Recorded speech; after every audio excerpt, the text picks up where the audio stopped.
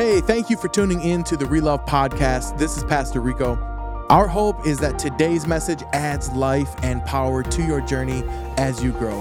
Thanks for joining us. In 1982, a song dropped that changed music forever.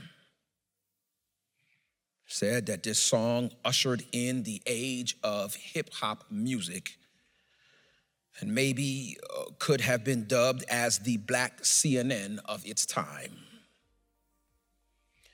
The song was giving an ear to the plight of inner city perils. And I would challenge you today, but if the beat would drop in the building today, heads would nod and folks would begin to move. The lyrics of this particular song explain the pressurized communities that folks lived in 1982. And then 30 years later, in 2012, this song was called the greatest hip-hop song of all time. Its lyrics said, and I'll start it, but you'll help me finish. It's like a jungle sometimes. It makes me wonder how I keep from going under. And the hook, or the chorus said, don't push me 'cause I'm close to the... I'm trying not to lose my head.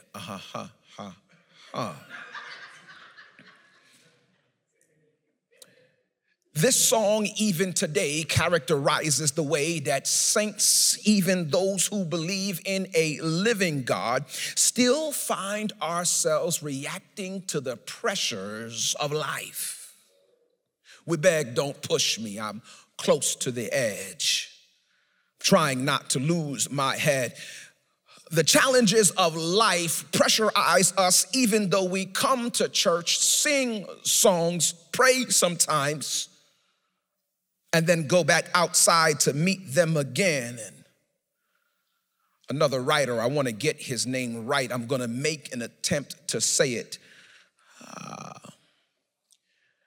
Dropped a song in 2020 amidst the perils of pandemic and the racial illuminations fueled by the death of George Floyd and Breonna Taylor and Ahmaud Arbery. This song titled, Try Jesus.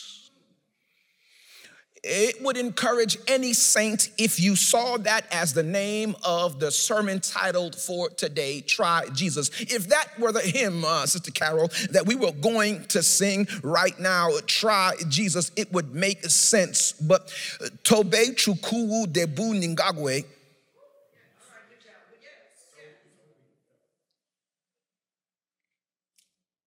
wrote a song that has more warning than encouragement. He says, try Jesus, not me, 'cause I throw hands.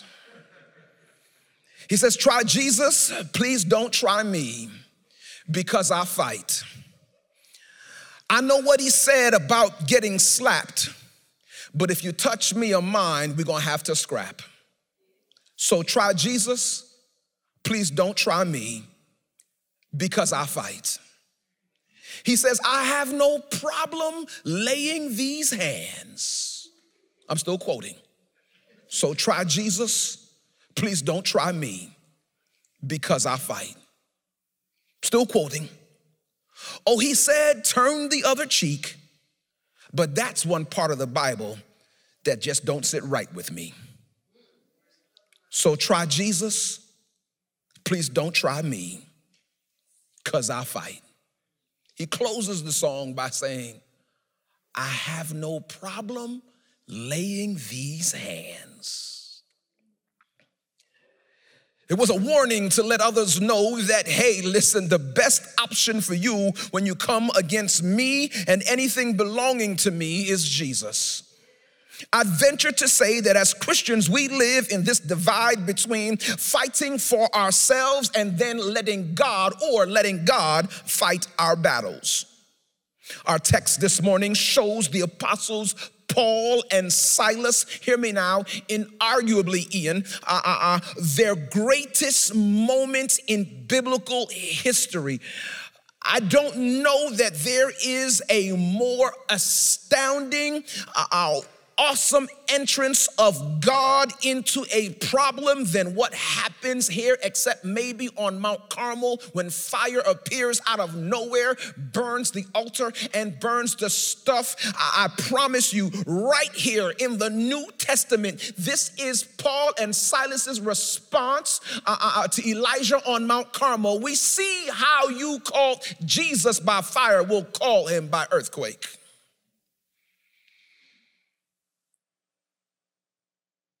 It's their finest hour, and the Bible says praying and praising in the midst of their prison. Their praying and praising is so loud that the other prisoners heard them. Their praying and praising is so strong that the earth quakes beneath them. The Bible says, suddenly there was a great earthquake so that the foundations of the prison were shaken, and immediately all the doors were open and everyone's chains were loose. They could not, Nina, have been singing, "Don't push me because I'm close to the edge." I promise you they weren't singing that. They definitely wasn't singing, "Try Jesus, please don't try me because I'll fight." But I promise you, they probably were singing a song, church, that maybe only Sister Sylvia Martin knows in the building. Praise to the Lord, the Almighty, the King of creation. I didn't think I'd get an amen. I see one over here. They probably were singing a song that maybe the Wolfsons knew way back in the day. Faith is the victory that overcomes the world. Handcuffed and feet shackled and in the darkness, they might have sung, "Oh, there's sunshine in my soul today, more glorious and bright when Jesus shows his smiling face. There's sunshine in my soul." The Bible says that they prayed, and I would tell you, Sister McBride, I don't know exactly what they prayed, but I promise you they might have gone into "He that dwelleth in the secret place of the Most High shall abide under the shadow of the Almighty." I don't know what they prayed, but I promise you they probably prayed, "He is my refuge in my fortress. My God, in him will I trust." Do I have a saint in the building? Might not have one here, so Sister Verlin listening all the way in Florida, they might have said, "Thou shalt not be afraid for the terror by night, nor the arrow that flieth by day, nor the pestilence that walketh in the darkness, nor the destruction that wastes in the noonday." I don't know what they prayed, but they could have said, "1,000 shall fall at thy side and 10,000 at thy right hand, but it shall not come nigh me." I don't know what they prayed, but I know that suddenly, there was a great earthquake. So much so that the foundations of the prison walls were broken down. And every time we read this particular text, I don't know about you, but it encourages me, it moves me, it makes me feel good, and sometimes it gives me an answer to problems, but most of the times I go out and fail. Because this example of praising in the midst of the storm, I wonder, does it hold water? This example of worship in the midst of worry or devotion in the midst of disease, it reads well. It jumps off the paper very nicely. It's exhilarating and it's exciting, but I wonder, is it just a paper tiger? Is it just a Bible fable, just a story? When things don't work out and disease can't be healed,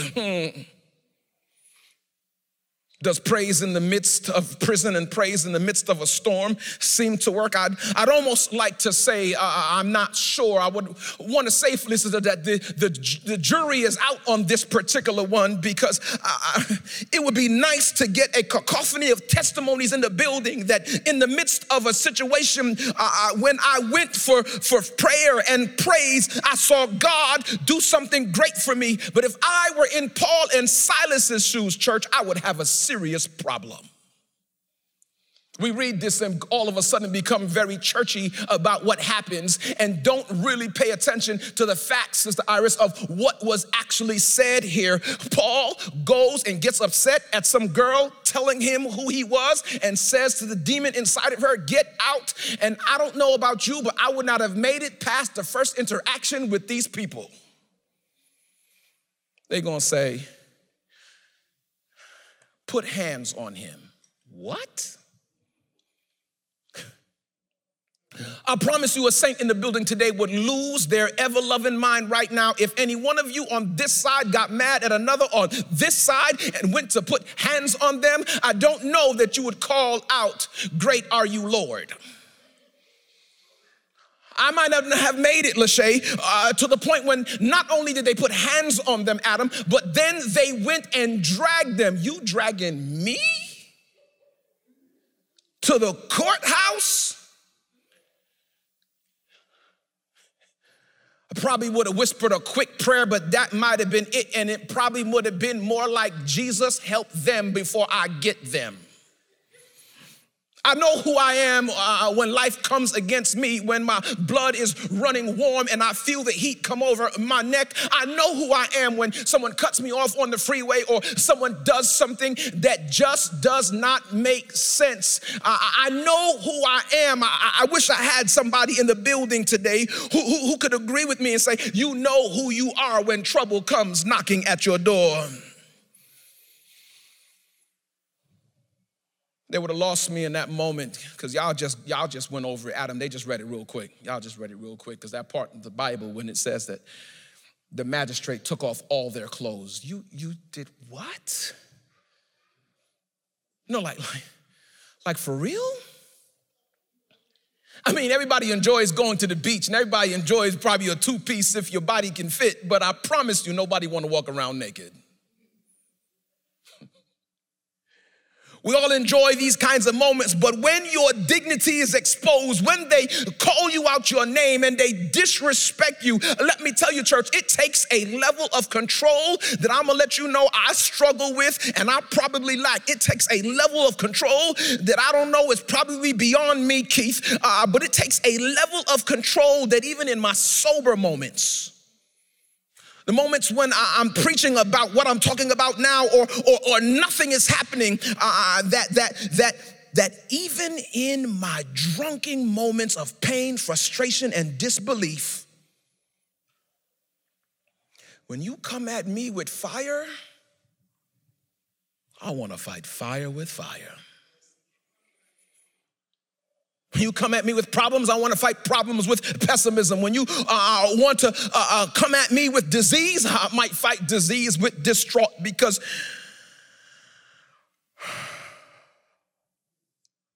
life is real. And when the devil goes to press our buttons and restrict the movement of most of us Christians, it is hard for us to say that we found a hymn that says my hope is built on nothing less. When the devil comes to push and shove, you and I most of the times get to shoving. I know because you call me. I know because I call Sister McBride. When push comes to shove, I want to push right back, but today the Holy Spirit stopped by to talk to the reactive saint in the building who finds ourselves reacting ridiculously to the temptations and the proddings of the enemy. Today, the Holy Spirit stopped by to talk to the saint sitting in the building today. Those of us who want to be, who want to win in our worry. Those of us who want to be champions in the midst of chaos. The Holy Spirit stopped by here with a message of hope for us today. And to the ones of us who want to praise in the prisons of life, here's the first thing the Holy Spirit wants to tell us today. Comes from verse 25 of Acts, the same chapter, verse 16. It says that at midnight, Paul and Silas prayed and sang praises to God. Hallelujah. I would like to encourage you, church, that when life restricts you and puts you and I in troubling situations and you see who your enemy is, I want to encourage you to do this. Change the audience of your response to life's pressures. I'm gonna say it again. Change the audience of our response to life's pressures. You see, in this particular text, after their flogging and after their beating and after they're taking their clothes off and after the disrespect that they got from the magistrates and even those around them who knew that they were doing wrong, Paul and Silas do not have a word for the devil. They don't have a word for their persecutors. They don't have a word for those against them, but what they do have is a word to God. I'd like to encourage you today, guys, stop talking to the devil. Yeah, listen, I'm gonna demote a whole lot of us today. Listen, you and I are not so strong in our or mature in our relationship with Christ that even we can say, "Get thee behind me, devil." I'm gonna tell you, just stop talking to him altogether. Change the audience of who you are responding to when life begins to challenge you and start talking to God. Here, let me make this a little bit more clearer to you. You know, when children do something wrong, before you get to high-pitched falsetto yelling, or us guys, deep voice, baritone, bass, "What are you doing?" We start talking to them like kindergartners. "Hey, you know you shouldn't do that. Stop. Wait. Baby girl, don't do that. Little boy, come on down."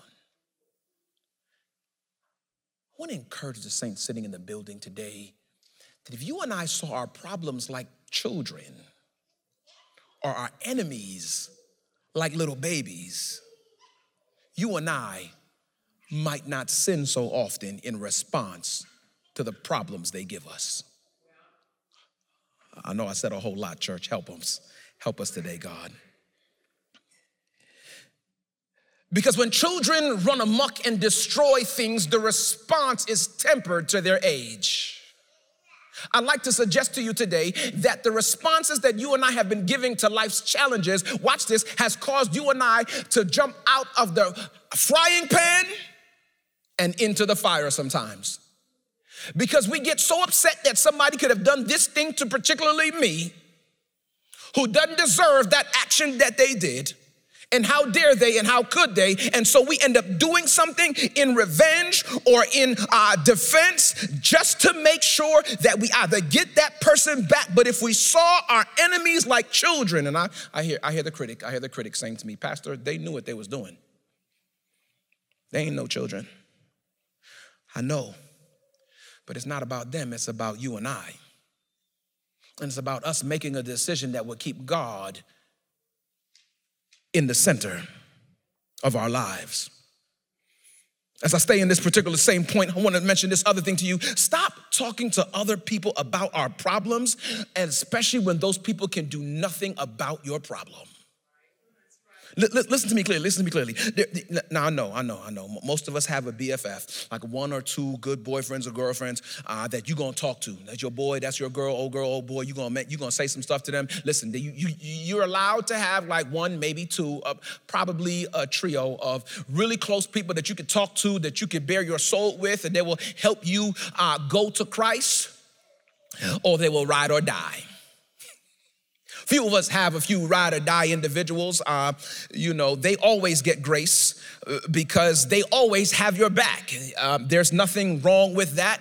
That is why Peter gets this rock built on him. That's why Peter gets the love that he gets, because when they came for Jesus in the Garden of Gethsemane, everybody was shook, but Peter was like, "Come on, where you at?" Swinging so hard, I don't know really what Peter was chopping at, because he was gonna probably split old dude in half. Boy moved, got his ear cut off, but Peter was God's ride or die, and you see this church gonna be built. Everybody gets to have a ride or die. But to the other people, when you're having Sabbath lunch at your house, Stop gossiping about what's going on. Stop talking about people. Can I share something with you? If we want our church to grow, stop letting the younger generation see you frustrated and angry about our church. They already don't want to be here. Amen, lights, clock. Amen, Sam. Next point. Acts chapter 16 and verse 25 also shares something else that I want to encourage us with. The Bible says, and I'm still in that first sentence, that they prayed and praised. I'd like to suggest to you that when life places us in challenging situations, change the expected response to what life does to us. You see, if we change the expected response of what life is doing to us, what happens is life loses control, or the devil loses control about what he's doing, and you and I begin to gain control. I want to take a minute, and probably only the athletes in the room would probably understand this illustration, but walk with me. This week, I came down on Wednesday, and I was hanging out with our basketball league that we're doing. This is our plug for it. If you got time this week, coming up Monday and Wednesday, we'll be right back here. We've opened up a basketball league to the community so that they can come in and hang out. We've got middle schoolers just enjoying themselves and hanging out with us as we just teach them a little few things about some about some basketball and pray with them and just let them know, hey man, we're reasonable individuals. But once that was finished, I took a quick second and I walked into the gym. And when I got into the gym, I saw the OA Spartans volleyball girls volleyball playing. And man, they were down, was probably something like, 20-8 or something like that. That's what it felt like, and that's what it looked like. And they had this server on the other side, and she was just serving these daggers across the net, over the net. And our girls could barely do anything about it. But then finally, when they broke her serve, everybody say broke her serve. They finally got the ball back on their side, and our girls began to target one of their weakest links on their side. And let me tell you, man, it was a beautiful sight to see these aces come over the net. And the girl who they were targeting, Marilyn, she couldn't do nothing about it. They were hitting balls at her, and she was doing her best to try to receive them. And every time she received the ball, it would pop out that way and pop out that way until there were few individuals, Josiah, that when the ball came to them, they actually knew how to receive it and was able to create a volley back and forth with the ball. But I need you to understand, in this church today, too many times you and I have been volleying back and forth with the devil, and it's time for you to break his serve. You see, our quick responses to life's frustrations, our heated, our smart, our wise, our quick-tempered reactions to what the devil does to us oftentimes continues to get you and I in more heat. But I need you to understand, when Paul and Silas were in prison, the thing that they did was they changed their response of what was expected of them to do, and they got out. Hear me now. At midnight, they were not moaning, they were not crying, they were not upset. You didn't hear them angry. I promise you, Captain Peel, it couldn't have been me, because I probably would have been using choice words.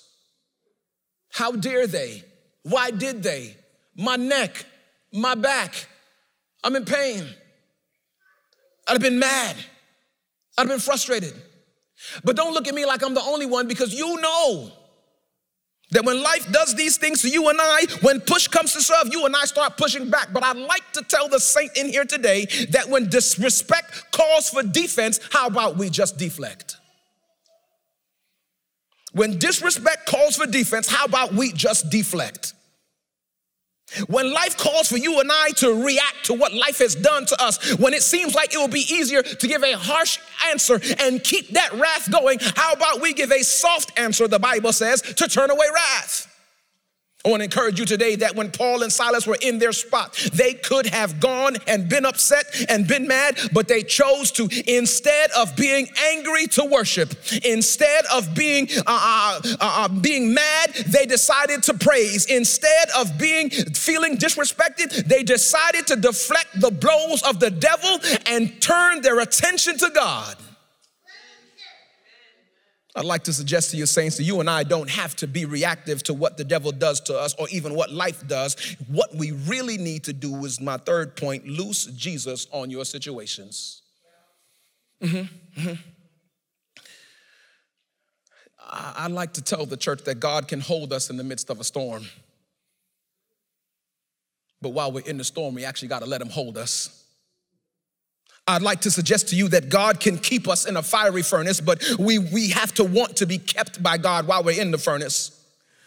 I'd like to suggest to the church today that in the discomfort of darkness, that you and I can find comfort by God if we allow God to comfort us in the darkness. Because let me tell you something, it means nothing to come and say that God is able if you and I are not going to allow him to be able. It amounts to nothing to say that God is almighty if we never allow him to be mighty and we keep jumping in front of him to answer the bell when the devil rings. It's a false statement to call him a deliverer if we never let him deliver. It's just platitudes to call him a protector if we don't allow him to protect. Listen, we're not doing God any favors by illuminating the attributes of his character, calling him omnipotent if we close his power, calling him omnipresent if we deny his presence. It means nothing to talk about the goodness of God if we never allow him to be good. So loose Jesus on your prison. Allow Jesus to comfort you in your brokenness. Sanction the Savior to save in the midst of your situation. Permit the provider to protect in your problem, and allow him to do what he can do, because I need you to understand the battle was never ours. It always belonged to God. In most of our prisons and most of our places where we find ourselves, as I wrap this message up, the word push actually means something here. The acronym for it, that you all have heard it many times, was pray until something happens. I believe it's appropriate here because oftentimes in the loneliness of a disease that is taking too long to be healed, you and I will quit trusting in God. In the midst of a situation, a broken relationship that is taking too long to be fair and to be adequate and to be right, and you and I are always being seen as the victim or the perpetrator, when those situations are taking too long, it makes sense to pray until something happens. It makes sense to push through life's struggling, tough times. But can I add a little something to that? In life's troubling times, instead of praying, sometimes we ought to praise until something happens. Push. Let me add something else onto it. Sometimes we ought to pray until your Savior helps. Push. Let me add something else onto it. Sometimes we ought to praise until our situation halts. Push. Please let me help you understand this. Every now and then we ought to plead until something happens. We ought to plead until your Savior helps. We ought to push until our Savior opens doors and shuts doors and makes a way out of no way and moves things out of the way. Sometimes you ought to pray until you don't have words left to say, and so you can just open your mouth and God will fill it. You might open your mouth and he might say, I will bless the Lord at all times, and his praise shall continually be in my mouth. You ought to push. Sometimes you might have to say, my soul shall make her boast in the Lord, and the humble shall hear thereof and be glad. Sometimes you need to push. Sometimes you might have to say, oh, magnify the Lord with me and let us exalt his name together. Sometimes you have to push. Sometimes you have to say, I sought the Lord and he heard me and delivered me from all of my fears. Sometimes you have to push. The Bible says that the poor man cried and the Lord heard him and saved him out of all of his troubles. You and I, we need to push. The Bible says this poor man came up to God and it said, the Lord encampeth about them that fear him and love him and delivereth them. He wraps up this verse by saying, oh, taste and see that my God is good. Blessed is the one that trusts in him. Push. When life puts us in the midst of a hot place, when we're between a rock and a hard place, I need you to understand that giving in to the pressure and returning that pressure with your human pressure means that you and I will be in that thing for a long time. But if we somehow take a seat and let the Lord fight our battles, victory shall be ours.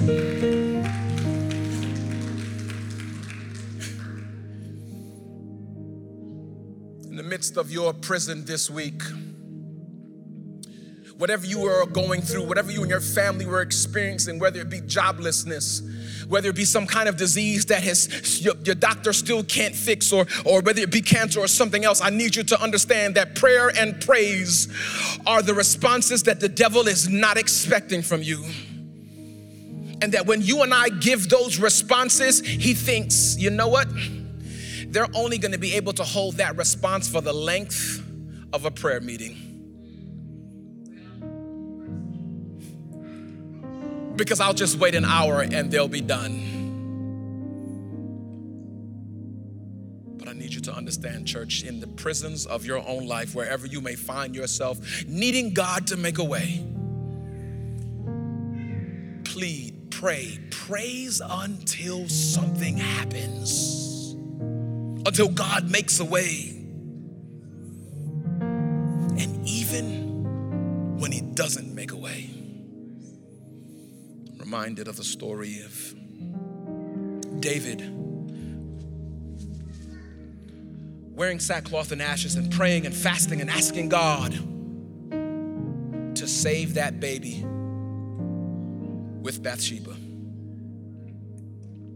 He's there praying and asking God to make a way, and his attendees are all looking at him trying to figure out what in the world are we going to do to him. He's in here, he's undone. And they got quiet, and David looks over to them, and he says to him, God didn't answer the prayer, huh? And they're like, no, the baby died. And David gets up. They expected him to be all mad, upset, hurt even more than he already was. But the Bible says that he gets up, changes his clothes, bathes, cleans himself up, asks for food, and begins to go. Because I need you to know that at the very end of the day, the Lord giveth and the Lord taketh away. But it doesn't end there. It ends with a praise. Blessed be the name of the Lord. Today, I don't know who you are and what you're going through, but life is pressurized right now and it's calling you to make a response to it. I need you to not be reactive. Even though you've made a mistake and you've caused the issue that you're dealing with, I need you to not be reactive, but actually begin to take control of what's happening. Change the audience of who you're responding to when life messes with you. Respond to God. Don't give the same response that should happen when push comes to shove. Listen, no. There's no need to be defensive when life comes at you. Just let it pass by. 3, if you're going to call God a deliverer, let him deliver.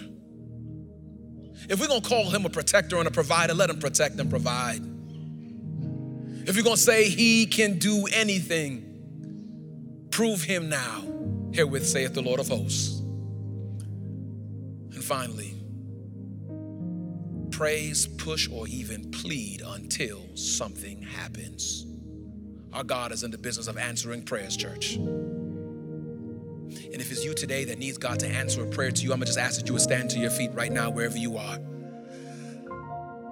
Whatever that situation is that is troubling you, whatever that thing is that's troubling your home, I'm gonna ask that you would stand right now and let's give it to God. Father, those of us that can stand are standing. Some have our hands raised. Lord, we've been troubled with some things, Father. And many of us, though we walk around our cities, our world, go from job to our house freely, Father, many of us are in prisons in our own mind and even in our lives, God. But Father, while we are here, Father, I pray that we would emulate Paul and Silas. I pray, God, that we would give the right answer when life comes against us. I pray, Father, that instead of talking to the devil, Father, that we would talk to you. I pray, God, that in the midst of all the issues that we are dealing with, Father, I pray, Lord, that we will loose you on those issues and allow you to be the God Almighty, to be the God who is a deliverer, to be the God who is able to do exceedingly abundantly above all we could ask or think. And then, oh Lord, even when we have nothing left to do, I pray, God, that we would pray, even if we're just opening your word and praying, that we would sing, even if we're singing either an old hymn or a new song, Father, that we would just praise and pray until something happens. You showed us, Father, that we could praise in the midst of problems. And I pray this week, God, that as life comes at us strong, that we would do just that. Praise in the midst of our problems. In Jesus' name we pray. Let the church say amen and amen. Come on, let's give out a hand praise in the building and magnify him.